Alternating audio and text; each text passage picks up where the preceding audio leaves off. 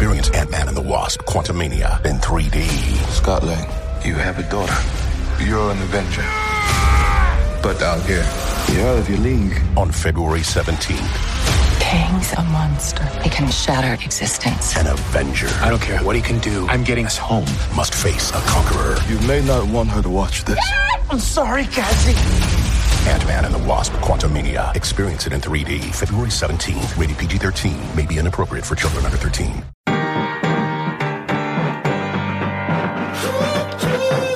Hi, and welcome to Deep Dive with Jamie Stein, where we take a deep dive look at all things reality TV, pop culture, and the world at large. I'm an intuitive and an empath, which means I pick up on the thoughts, feelings, and energy percolating in other people and the world around me. I believe there is meaning waiting to be found at every turn if you're willing to see it. So join me as we dismantle everything from trash TV to high spiritual concepts and learn more about ourselves, each other, and how we're all connected.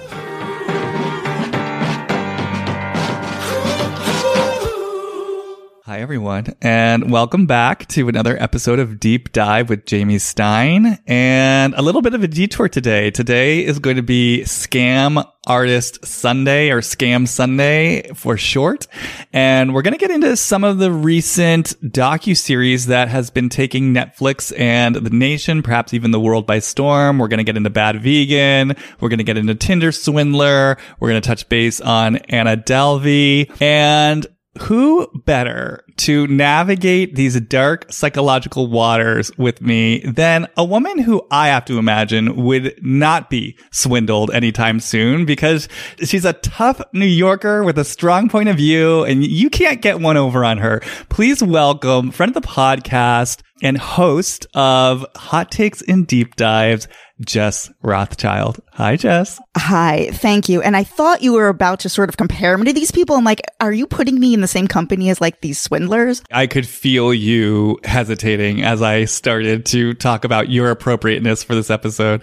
Look, it was just my somewhat graceful way of segueing into your introduction. But it is hard for me to imagine you being taken in by someone like Shane on the Bad Vegan or the Tinder Swindler. I don't see you forking over 30 grand to someone who's in a quote unquote emergency that you just met. Do you know why? Why? Because I'm not an idiot. Unlike everyone featured in all of these docuseries. That is the common thread. These are the portrait of an idiot. I know, that's such a loaded comment. And I'm like, is that where we're starting? Is that what we're starting with this? Is this the jumping off point? I mean, why don't we start with the Tinder Swindler? Because I know that you freshly watched that. And I guess my initial question for you would be, basically all of these women were conned by this guy. They were seduced into a relationship in under 30 days, into which they are wiring this guy 30 grand over and over again, each of them repeating the same process. What is it with women and men? There's something going on there. There's a relationship between women and men. And is it that a woman, the status of having a man overpowers everything, even logic, common sense, and their own bank account? Well, again, I mean, look, this is a complex question because there are different individuals, and I do think the flavor of it's different for everyone. And I know you're specifically bringing in Tinder Swindler right now. And I want to say, like, to me, the women in Tinder Swindler feel different to me than, say, Sarma in Bad Vegan. And even the two primary protagonists in Tinder Swindler, what I think is interesting is that one of them was in a romantic relationship, and one of them, it was a platonic friendship, which actually was very striking to me. I agreed that was interesting. I will say, to your point, it's interesting that you kind of came in with what I'll call a judgment, right? That these women are all idiots, because Tinder Swindler did cause me to question my own response, particularly to the main protagonist. Forgive me, I don't remember her name. I think she was from Norway originally.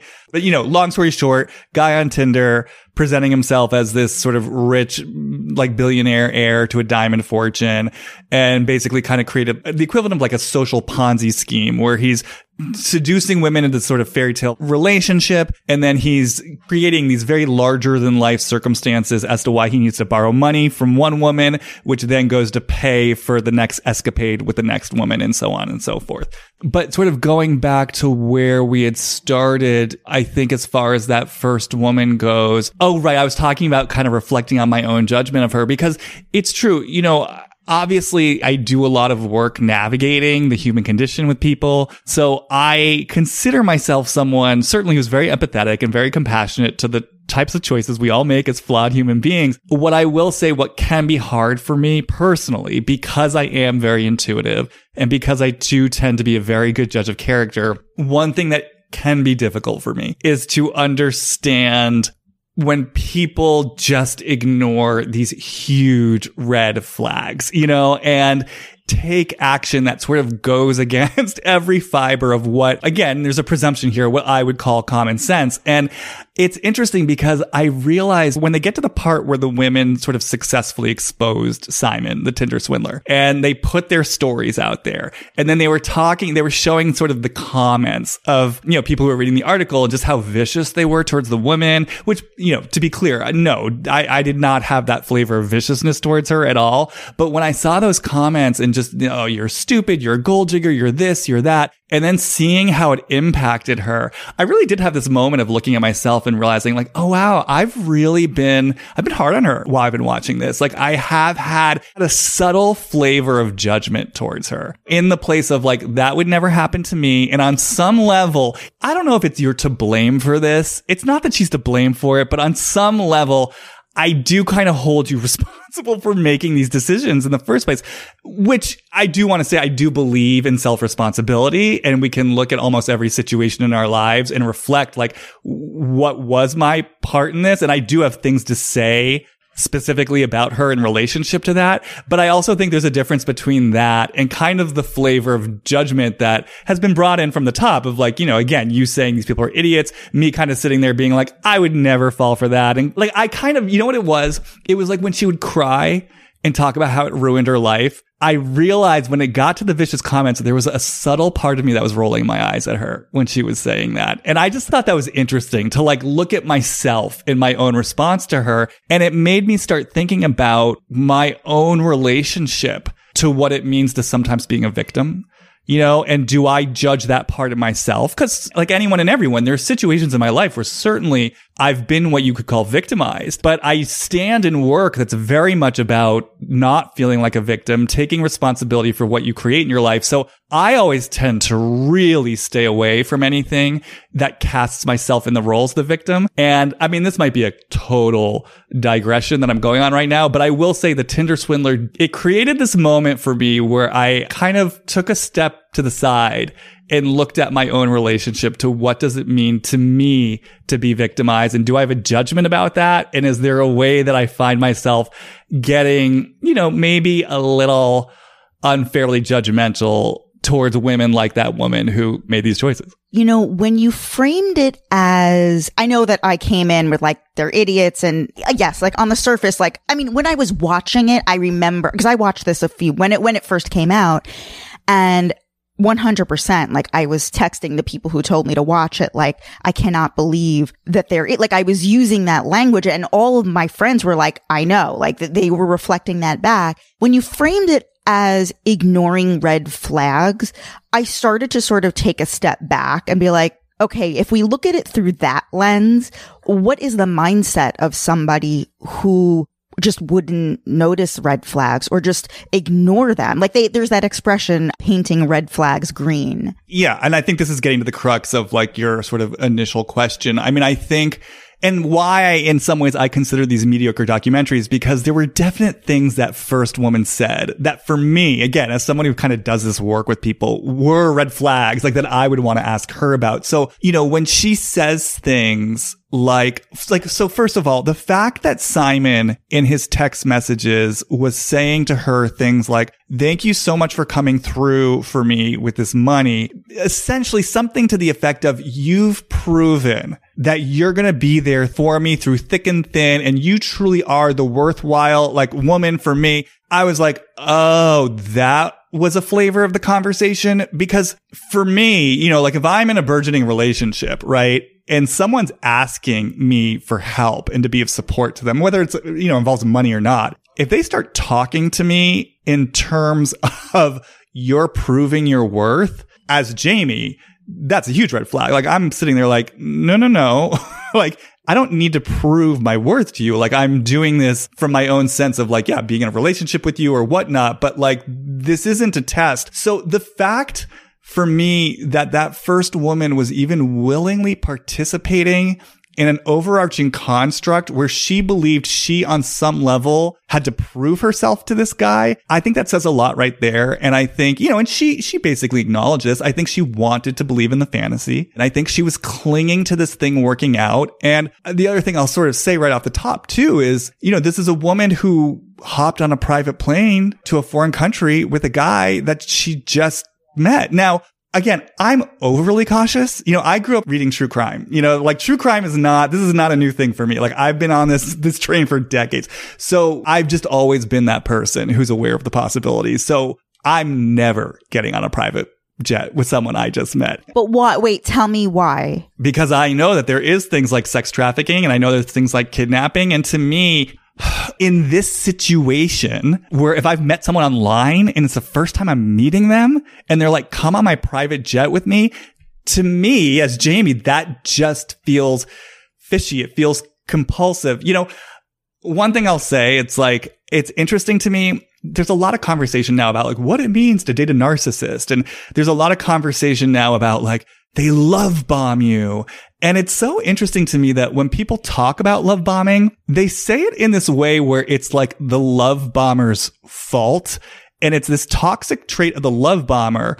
But and again, talking about red flags, I'm sort of sitting there saying, yeah, but if you fell for the love bomb, where is your responsibility in that? Because I'm telling you again, like, if someone love bombs me, Jamie, I'm like, this is too much, too fast, too soon. And something doesn't feel right about it. So if I'm going along, like, if someone I've just met, boom, who I know nothing about, wants to take me on this private jet, I'm thinking this is a little too soon, too fast. Something's off. Plus, I know, yeah, I could be kidnapped. I could be sex trafficked, whatever it is. I'm not getting on that plane. Again, I want to acknowledge I'm overly cautious. So I'm not saying that's the right way. I understand there are people who are more spontaneous than me, who, you know, fly by their seat of the pants. That's great. I could probably use some of that. But I do think it's interesting that she was someone who was willing right away to step on that private jet and really wanted this to work out. I think it's so funny because I was just having this conversation about love bombers with somebody, and a person like you, the love bombing would never work. Like, it would never gain any traction. But with something in the case of, like, the Tinder swindler, or even something like, if you look at, like, Teresa and Louis or Vicky and Brooks, they were willing participants because they wanted the love bombing. There are people who like it. So then you're entering into, like you say, like a social construct, like you're entering into kind of a relationship in which two people are into that thing. So therefore, it's not really love bombing. I would call it something else. Well, and I guess this just all comes back to how you view relationship. And then this was something else that struck me watching The Tinder Swindler, because she says right from the beginning, I grew up watching Beauty and the Beast, and some part of me wanted that. And again, I wished I could talk to her in that moment, because I was so curious about her definition of relationship, you know, because it's like, it's a Disney movie, and the whole notion of how that movie ends is the happily ever after.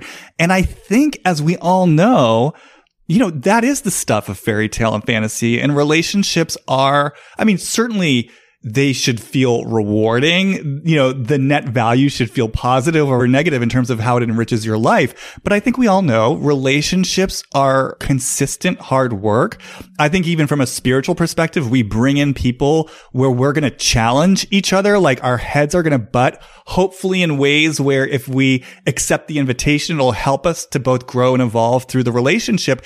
So for me, even the fact that she was kind of coming into this with a template of a Disney fantasy and sort of wanting that for herself. Again, it's my perspective, so this is just how I see things, and maybe this isn't right for her, but I would kind of want to invite her to maybe look at how she's defining relationship and romance. What is she clinging to? And is she creating space and room for a happy ending that isn't like the fairy tale happily ever after, where some Prince Charming is going to come in and rescue her, but is instead going to be a mutually matched relationship where they're both showing up in their humanity and their love and their flaws. And it's something they're going to work on over time. And there's going to be ups and there's going to be downs. I think the main thing that's coming to me in this moment is intuitively, Jess, like just bottom line, like to put a button on it, a situation where she's not going to be rescued from something. And that's kind of the flavor I get from her specifically. I think she was waiting for someone to come in, change her life, rescue her in a certain way.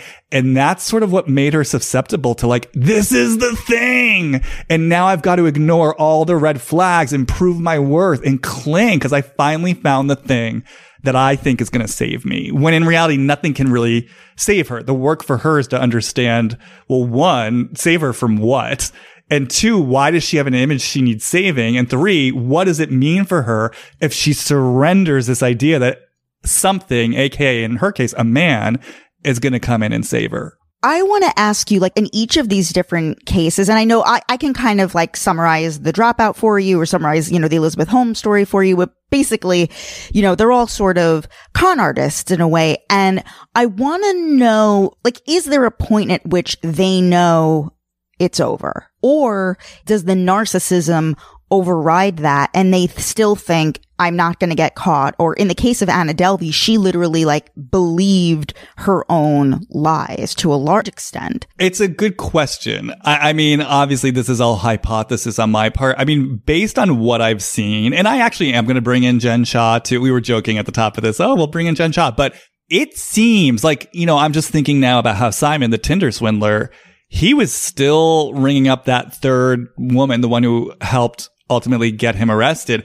He was ringing her up to the very end, you know, and like not getting that, you know, she was on to him. So do you think it's a sense of denial? Because like if you look at Jen Shah, right, she is sort of acting as if this isn't even happening. It's as if she can't even deal with the reality. And she's just, oh, nope, camera's up for season 3. It's like she's not dealing with the severity of what's going on.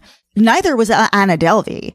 Like, if you really, like, dig into it, and I mean, actually really loved Inventing Anna, to be honest. I know it, like, some people, you either, like, loved it or you hated it, but she, too, up until the very end, like, she treated the trial like a fashion show. Yeah, I mean, that's really been my sense of Jen Shah. I like, with Jen Shah specifically, I think there's so much pride involved with her. You know, it'd be interesting to maybe feel around into some of the other ones and see if they have that same relationship to pride. But with Jen, it's always felt to me like there's so much pride involved in that she's bracing against humiliation and powerlessness. So for her, that it really is this experience of I'm digging in my heels. I've got my story. I'm sticking to it and nothing will make me budge. So that same kind of rebellious fire that I think was causing her to cheat the system in the first place and to pull one over, like she doesn't want to lose. You know, she wants to end up on top. She wants to get one over on the system. So yeah, my feeling with her has really been like, I've got my story. I'm sticking to it. Nothing or no one is going to get me to say anything otherwise. As I start to feel into it, it almost as her feels like almost like a matter of life and death. It's like she's clinging to a life raft. You will have to pry it out of her cold, dead, hard fingers. And so I think there is something that starts to happen where it's like it becomes the narrative that they cling to. And I think on a certain level, they start to really believe it. And maybe I can ride this to the end. You know what I mean? Like maybe this really will get me through the charges. Maybe I will be acquitted. Like it's almost also like kind of a last hope, because you have to remember these are scrappy, resourceful people. I mean, again, we saw like how Simon kept, you know, with the first woman, like he kept going back and he kept going back and he always has another excuse. And it was the same with Anna Delvey. It's like, oh, you're coming at me for the money. Like, oh, let me come up with another excuse and let me find a way to actually get you the money and to pay the bill. Simon offers the fake role. Like, these are people who are used to being in a corner. And I think they are so conditioned to the mentality of like, it ain't over till it's over.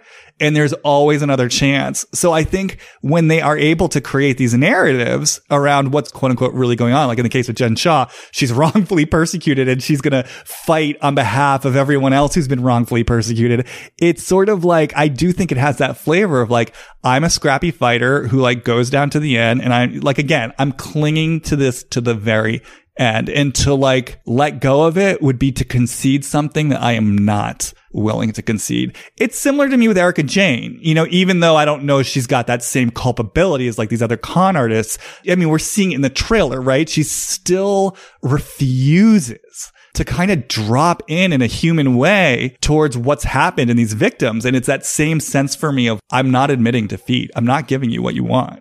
Yeah. Did you watch Interviews with Anna Delvey by any chance? Yeah, I saw some clips. Yeah. What did you think of her? She's so interesting. She's both and this is actually my take on a lot of these people.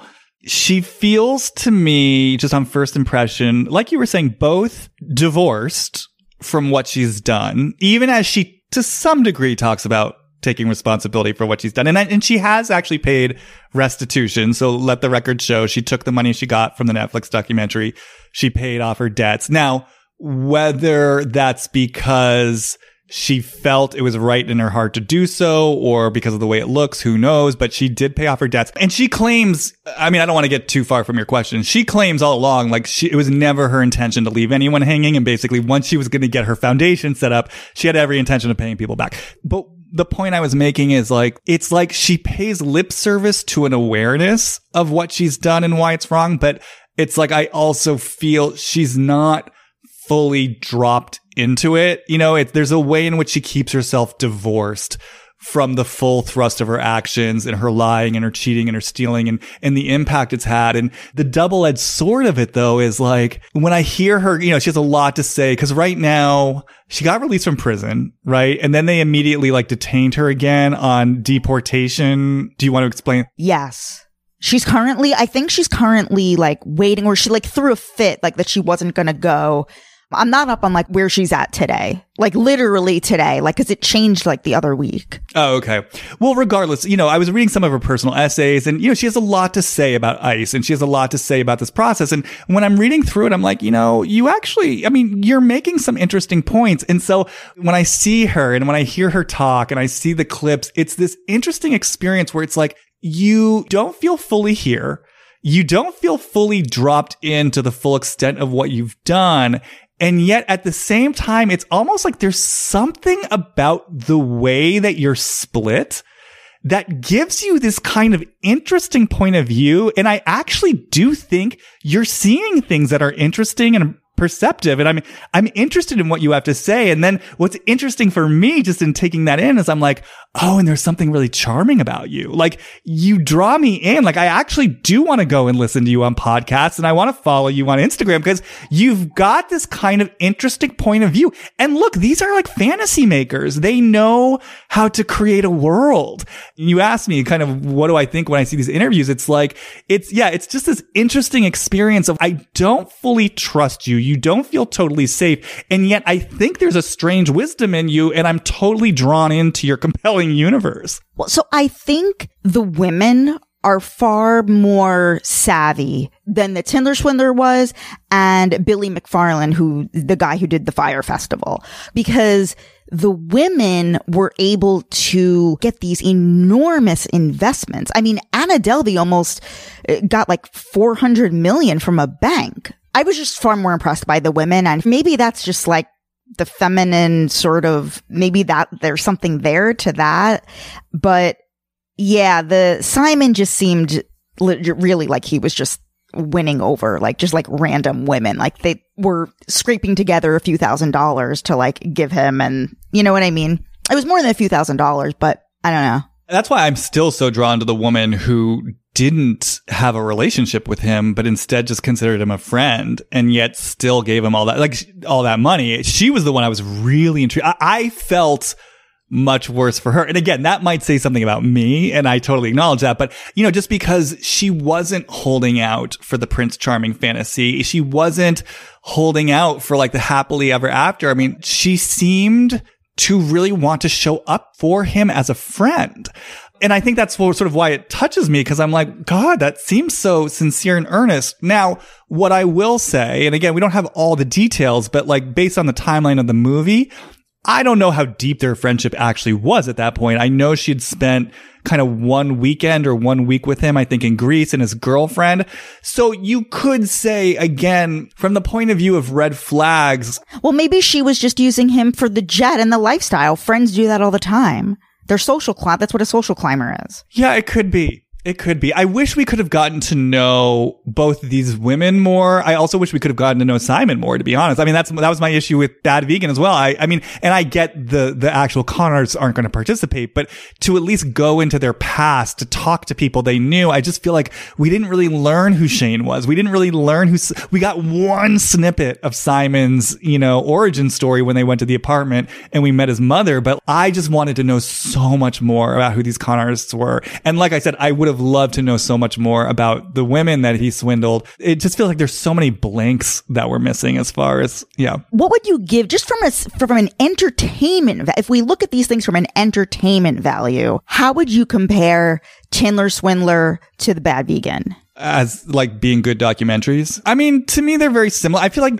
look, I'm a film snob, so I feel like Netflix kind of produces these sort of mediocre crime documentaries. I'm telling you, you have to watch Fire Fraud or something like that you have to watch the Fire Festival documentary, because that one is, I think the success of the Fire Festival documentary on Netflix is what inspired Netflix to keep chasing these con artist stories, because the Fire one was so entertaining. Like, they got subjects who had personality. Like, it had a certain sheen to it and it had a sense of humor. Whereas I found The Bad Vegan to be nearly unwatchable. Like, not a single charming element to any of the people. Like, I found Sarma to just be so incredibly dry. Like, zero sense of humor.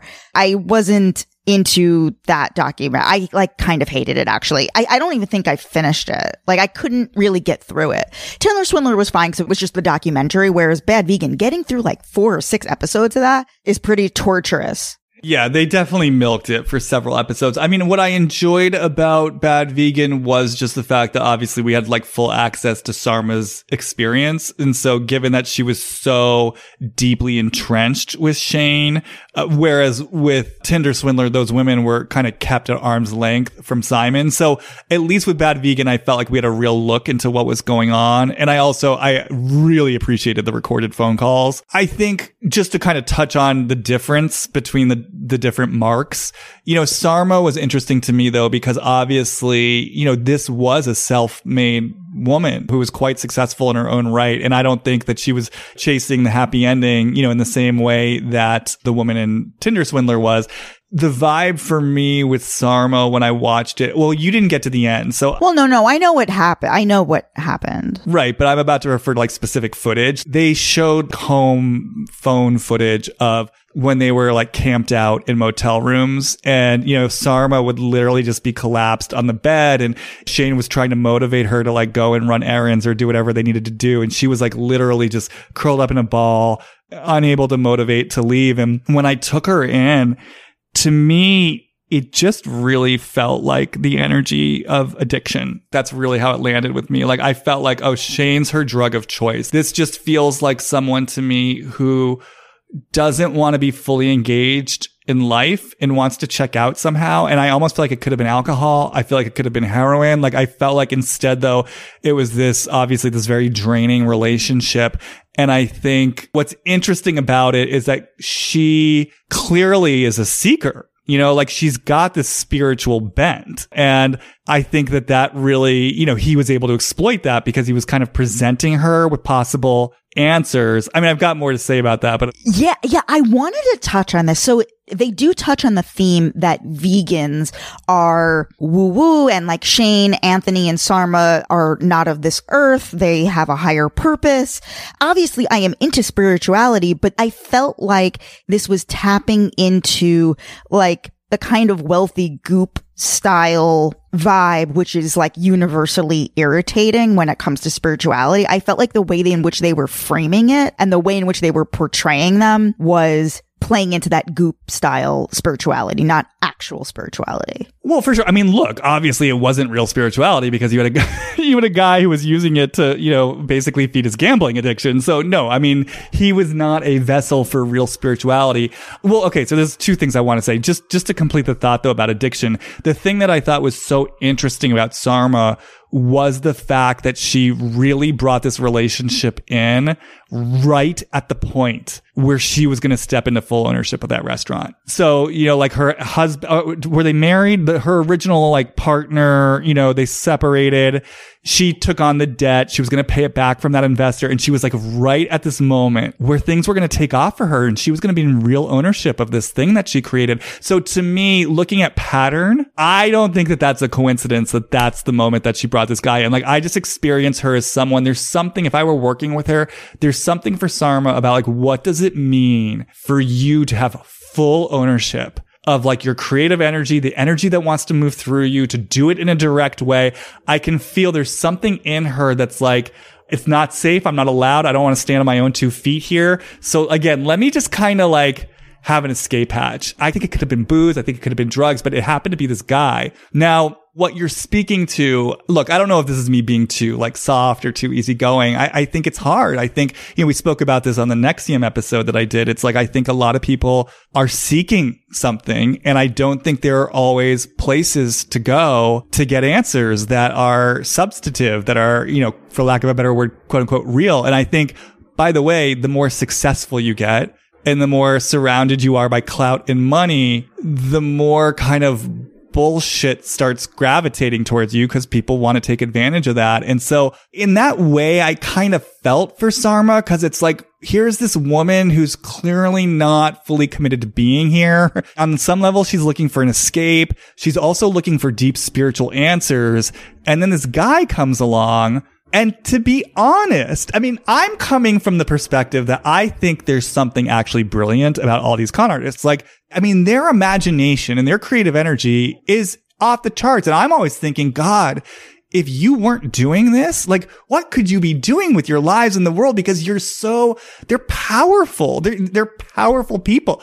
So, this powerful guy comes along. And so, what I wanted to say about him is, even though, I mean, everything he said felt crazy. And again, like, me, Jamie, am I going to fall for it if someone says, hey, I can keep your dog alive forever? Like, no, like the East Coaster in me is like, what the F are you talking about? But what I do want to say is there was something about the kind of picture that he was painting around what's possible and like other dimensions and like the way that he challenged her.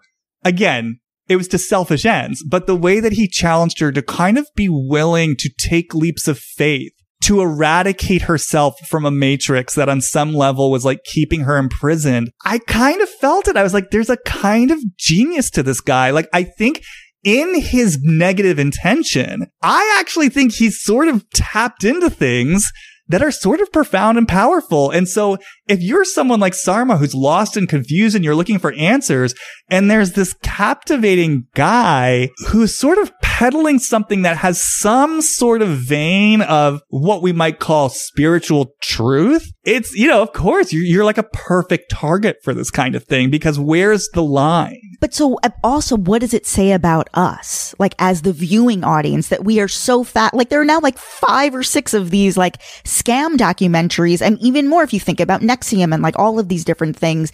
What I was sort of referring to earlier, my sort of initial hit on it was that it is showing part of our shadow side that we secretly want to indulge in.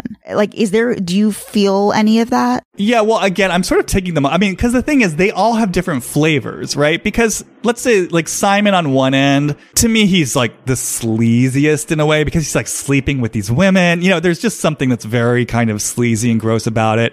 Anna Delvey, she's in a New York socialite. world, you know? And then Shane, that really was like this compulsive, like addicty, codependent relationship. Each one has its own flavor. So you're kind of speaking though just to the general trend of these docudramas that are exposing the scams. And so let me just kind of sit with your question for a second.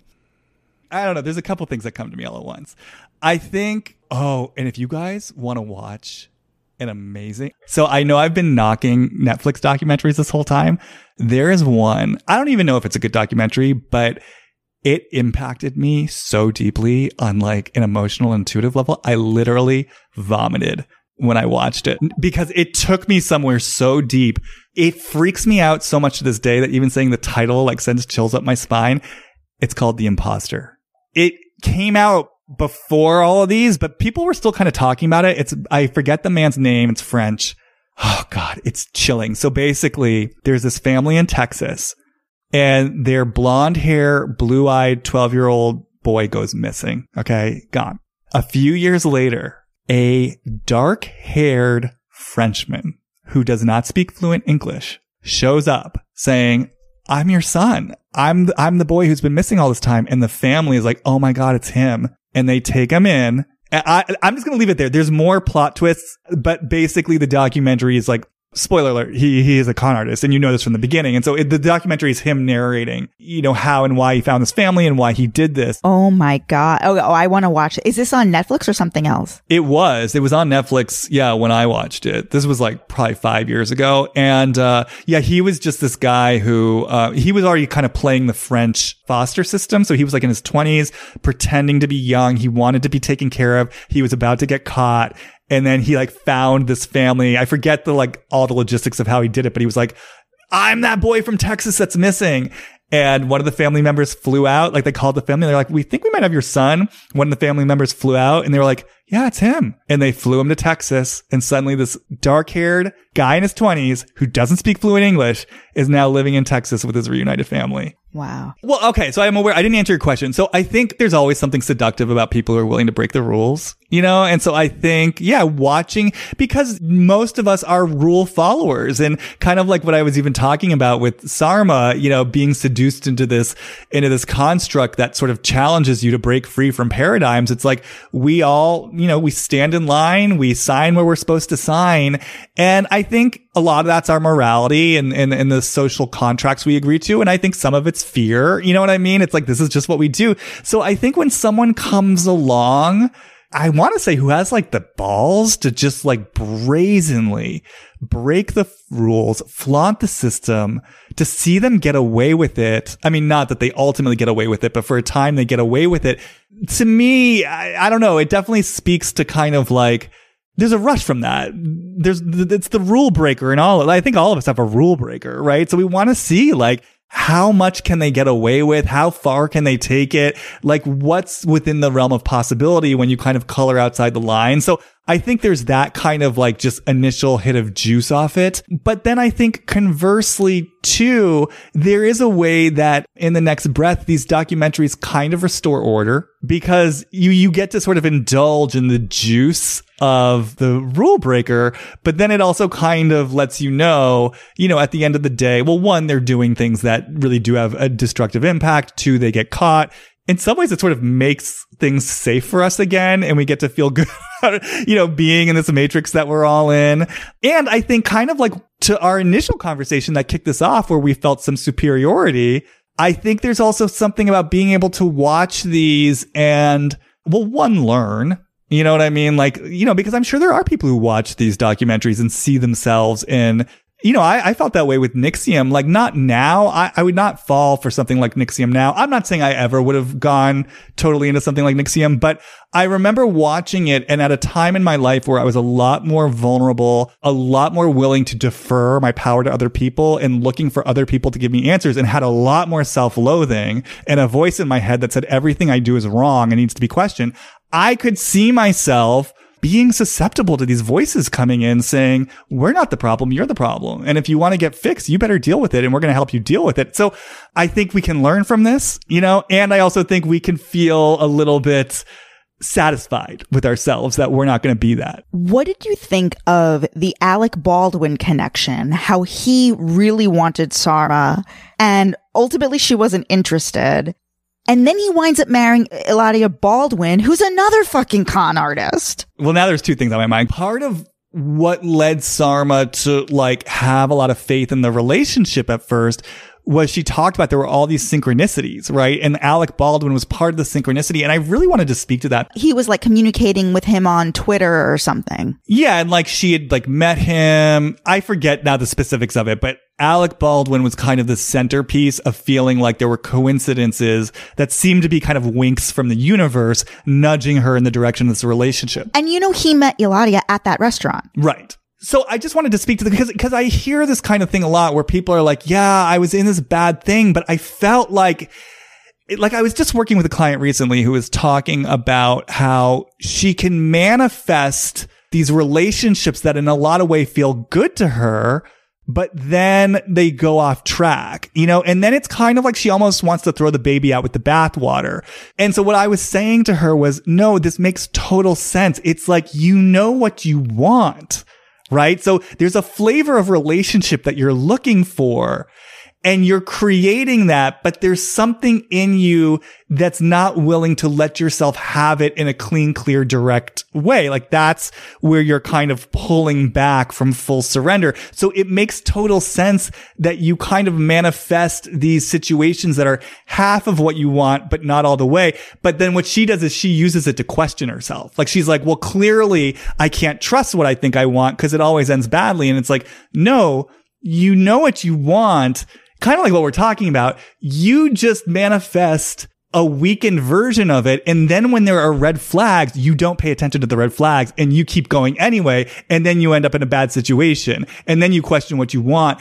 And so I guess I'm just saying that because for Sarma, and I want to kind of bring this in as a way to offer something of potential value to people who are listening to this. It's like, I don't think we're ever availed, if that's the right word, of our responsibility to honor our own inner knowing.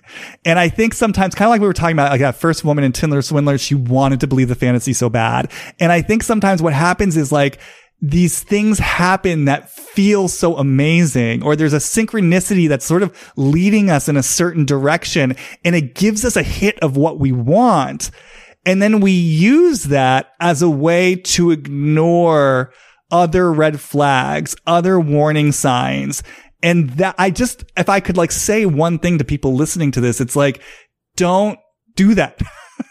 Don't ignore the inner knowing. Don't ignore the red flags. Don't just throw up your hands and say, well, I think this is sort of like what the universe wants of me, because in the place where we sometimes have ambivalent relationships to the things we want, we might start manifesting something that feels so spiritually aligned and has all these coincidences. But if there's an unconscious part of us, like Sarma, for example, that's looking to check out, we might be crossing wires between the spiritual part of us that's looking for that unfolding path and the inner demon that's looking to stay stuck in something. So I don't know. I just wanted to say that because I do think a lot of times in these situations, the baby gets thrown out with the bathwater, and someone like Sarma might be sitting there being like, this is why I don't trust anything related to like spirituality or synchronicity anymore because it screwed me.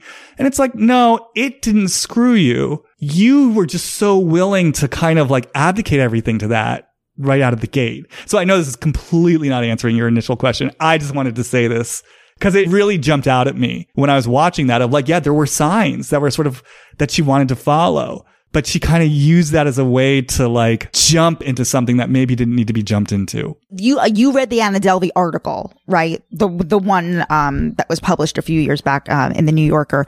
What did you think of the article? Or like, what did you think of the story? Since you didn't watch Inventing Anna. I mean, I think because I'm like fresh off of watching Bad Vegan and Tinder Swindler, I was like, okay, like at this point, you were like, oh, another one.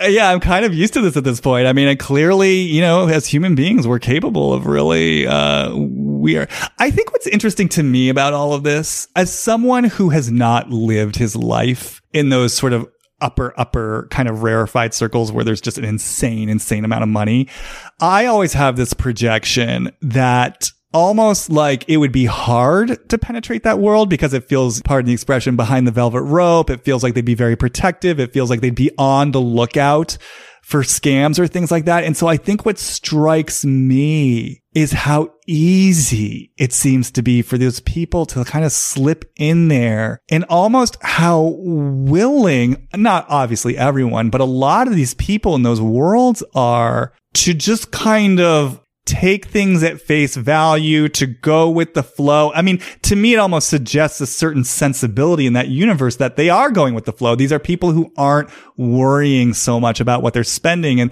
there's actually like a vibration. I mean, I don't mean that in a judgmental way. Like, it actually feels very abundant. It's like there's a very abundant vibration there of like, we live large.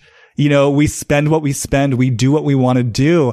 And suddenly realizing like, oh yeah, it makes sense then. So if someone comes in and they're talking the talk and walking the walk, they can certainly exploit this to their benefit in a really easy way. Yeah, that is the crux of what she was able to pull over on all these people. And banks, like investment banks, like the real estate company, like it was, I found in the Anna Delvey story, I would say that is the most compelling to me, along with The Dropout. I feel like those, just like entertainment value wise, like I really enjoyed those stories. To me, there's just way more juice to them than The Chandler Swindler and Sarma. Like there's a charismatic something like to the story, like to the people. Well, you also love New York. Well, of course, yeah. One other thing that I want to say to people listening to this, it's like, you know, because one of the common themes, and this is actually where I really did understand the first protagonist of Tinder Swindler, but, you know, one of the main reasons why she bought into, you know, his con was because of going on that private jet, meeting the ex-wife or, you know, the mother of his child. There was the bodyguard, there was the this, there was the that. And I'm just thinking now of they talked a lot in the Anna Delvey article about like, oh, well, I hung out with Anna Delvey and she was with this person. She was with that person. People get credibility, right? And it even reminds me of, there's this amazing Dutch movie called The Vanishing. It's a fictional movie, but it involves a kidnapping. And I always just think of this moment where right before the guy kidnaps her, somehow he asks for help with something to do with his car. And it's amazing because you see her hesitate. She has kind of what I would call the natural hesitation that a lot of us would have to like help a stranger. And she looks in his car, and on his dashboard is a photo of him with like his wife and his baby daughter. And you see something soften in her. And so she assumes, okay, he's a normal guy. And she goes and helps him. And so then he kidnaps her. Anyways, the reason why I'm just saying this is it's again, just to come back to what is a simple message, but I just can't stress this enough. Don't ever override your own intuition.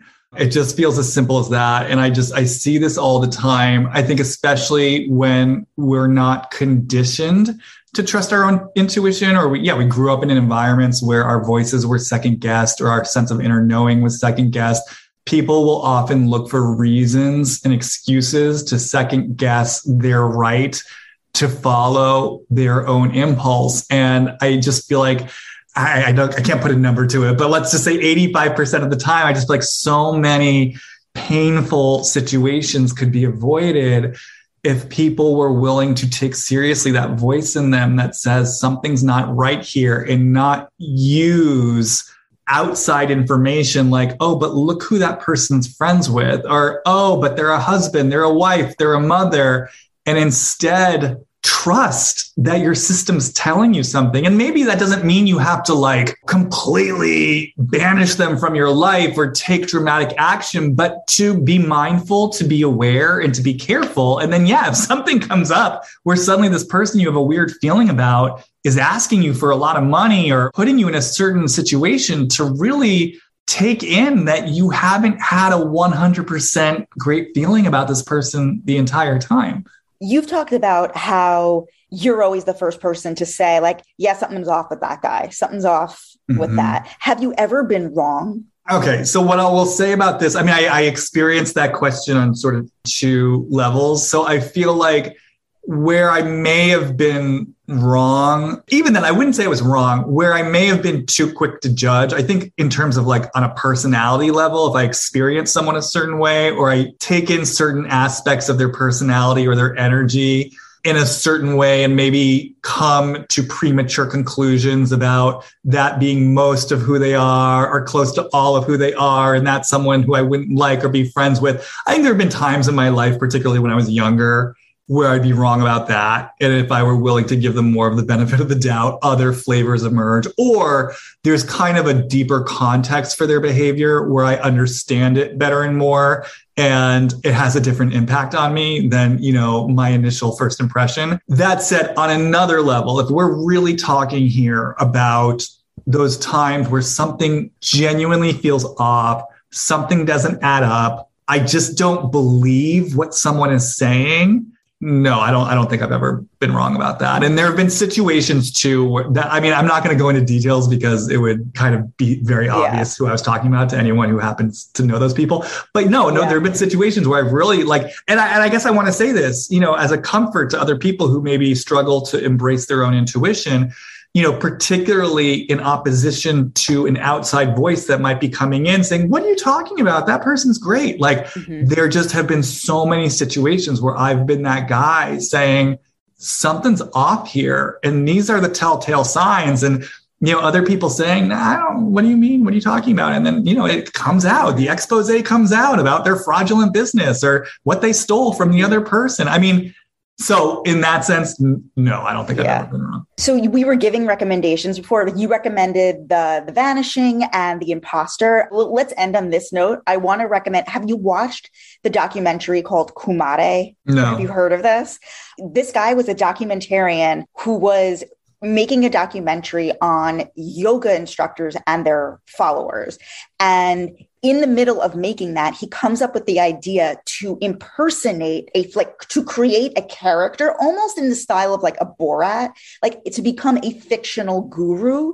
Kumare is the name of the fictional guru who he invents. And then he turns his whole movie into this. So you see him I can't believe these people are buying it. He winds up, at first it's 5 people, he's pretending, and he's making up stuff. He's making up yoga positions. He's making up all of this language around it. And it grows to the point where he's taking people on retreats, but he's in control of the whole thing because he's a documentarian, he's a filmmaker. He just wanted to see how far people would believe this act, that are looking for a guru. They're going to find one, whether it's real or not. Exactly. And so I just can't recommend this enough. It's called Kumare, and I think it's on, Amazon. Just people should watch this. It's very entertaining. Well, and also going back to your question about why do we like these kinds of stories or these docudramas or docuseries, I think part of it too is that they do exploit or shine a light on not areas of weakness, but they kind of point out where our structures are failing, where the seams are a little frayed. They kind of show the weak points in the system. Sometimes when a new security system is being installed or that you hire a security expert, the first thing they do is they find the weak spots of the current security system. I feel like these stories sort of shine a light on where we're really susceptible. I think both in terms of ourselves and our inner landscape, but also kind of as a culture or a society. Where is the security system weak? Where are we susceptible to be conned, to be taken advantage of? Because you're right. It's something like that does really shine a light on guru culture. And we've had a lot of that. And I would say, what was that one called? Wild Country? That was another one of these. They weren't quite con artists in the same way. Osho was actually brilliant, but it's that spirit of something's being used to seduce people and it's going wrong, somewhere along the way it's going wrong. So yeah, we just have these opportunities to really look at where do we become fallible and susceptible to criminal minds that maybe don't have our best interests at heart. Just to kind of put a fine point on this notion of trusting your intuition. And I think in a way to maybe broaden this out just from the world of the con artist or the swindler, because look, truth be told, most of us aren't going to end up in such larger than life situation. But, when I keep thinking about this notion of trusting your intuition and not looking for reasons to disown your own intuition, I keep thinking back to this situation that I witnessed several years ago where I was out in the desert, kind of communal weekend gathering. And, I knew a lot of the people there, casually, more or less, but they were people who I'd kind of spent time with out in the desert over the years. And I remember at one point there was a young woman who was what appeared to me like coupled off with a young man the young man was someone who I had been casually friends with. And we were all kind of talking and joking around. And like I said, to my perception, this young woman and this young man seemed very kind of into each other. It seemed very touchy-feely. It seemed very playful. I thought they were into each other. And what was so interesting was that later it came out, the young woman finally kind of came forward and confided that actually she wasn't interested in him and that he was actually being really sort of overbearingly flirtatious with her and kind of being overly bearingly physical with her. And she didn't like it and she was finding it creepy. And, as we talked to her about it, basically what came out was she was finding him creepy, but she was questioning her right to say anything or her right to have that assessment because she saw that everyone else liked the guy, like that he was friends with so many people in this community. Mm-hmm. And she figured, well, if everyone likes him, he must be a good guy. Yet I just say this as another example of ways that we can use external information to turn against our own inner knowing. And, I just want to say it's unfortunately a reality in our world and in our lifetimes that there are a lot of people who do destructive, bad things, who also have great friends, and family members who love them and who maybe are really successful in the world. We live in a world that is largely shut down and doesn't want to take in information. And so it is very easy for a lot of people who do harmful and destructive things to seem like they are sometimes pillars of the community. And I guess at the risk of repeating myself, I just really, really want to stress to people, like, honor your inner knowing. And I really can say that is something I always do. And I don't care who it is, how respected they are in the community. If something in me is saying there's something off with this person, you can bet your bottom dollar I will never be in a room alone with them. I will tell you that I will never be in a room alone with them. And I think one last thing to say, you had asked me, like, have you ever been wrong? And look, maybe there would be times where I'm wrong, but I'd still rather be wrong and find out I'm wrong than ignore it and then realize I was actually right and I should have listened. Great way to end. Any other, final thoughts about Bad Vegan, Tinder Swindler? No, I think we said it all. Well, I do think you should check out The Dropout. But there's a documentary on that as well that came out a few years ago. So you can just watch the documentary and be done. Okay. It's interesting. It's a different flavor of this stuff. Look, I love these stories. So yeah, you should watch the documentary. Yeah, I mean, the scripted series is good, but it's just like so many episodes. Is it a Netflix script? I don't know. Or No. It's Hulu. It's Hulu. All of those. I'm sorry. I generally speaking, these scripted series on these streaming services are not the best shows. I'm just saying, I gotta watch Better Call Saul. What about And Just Like That on HBO Max?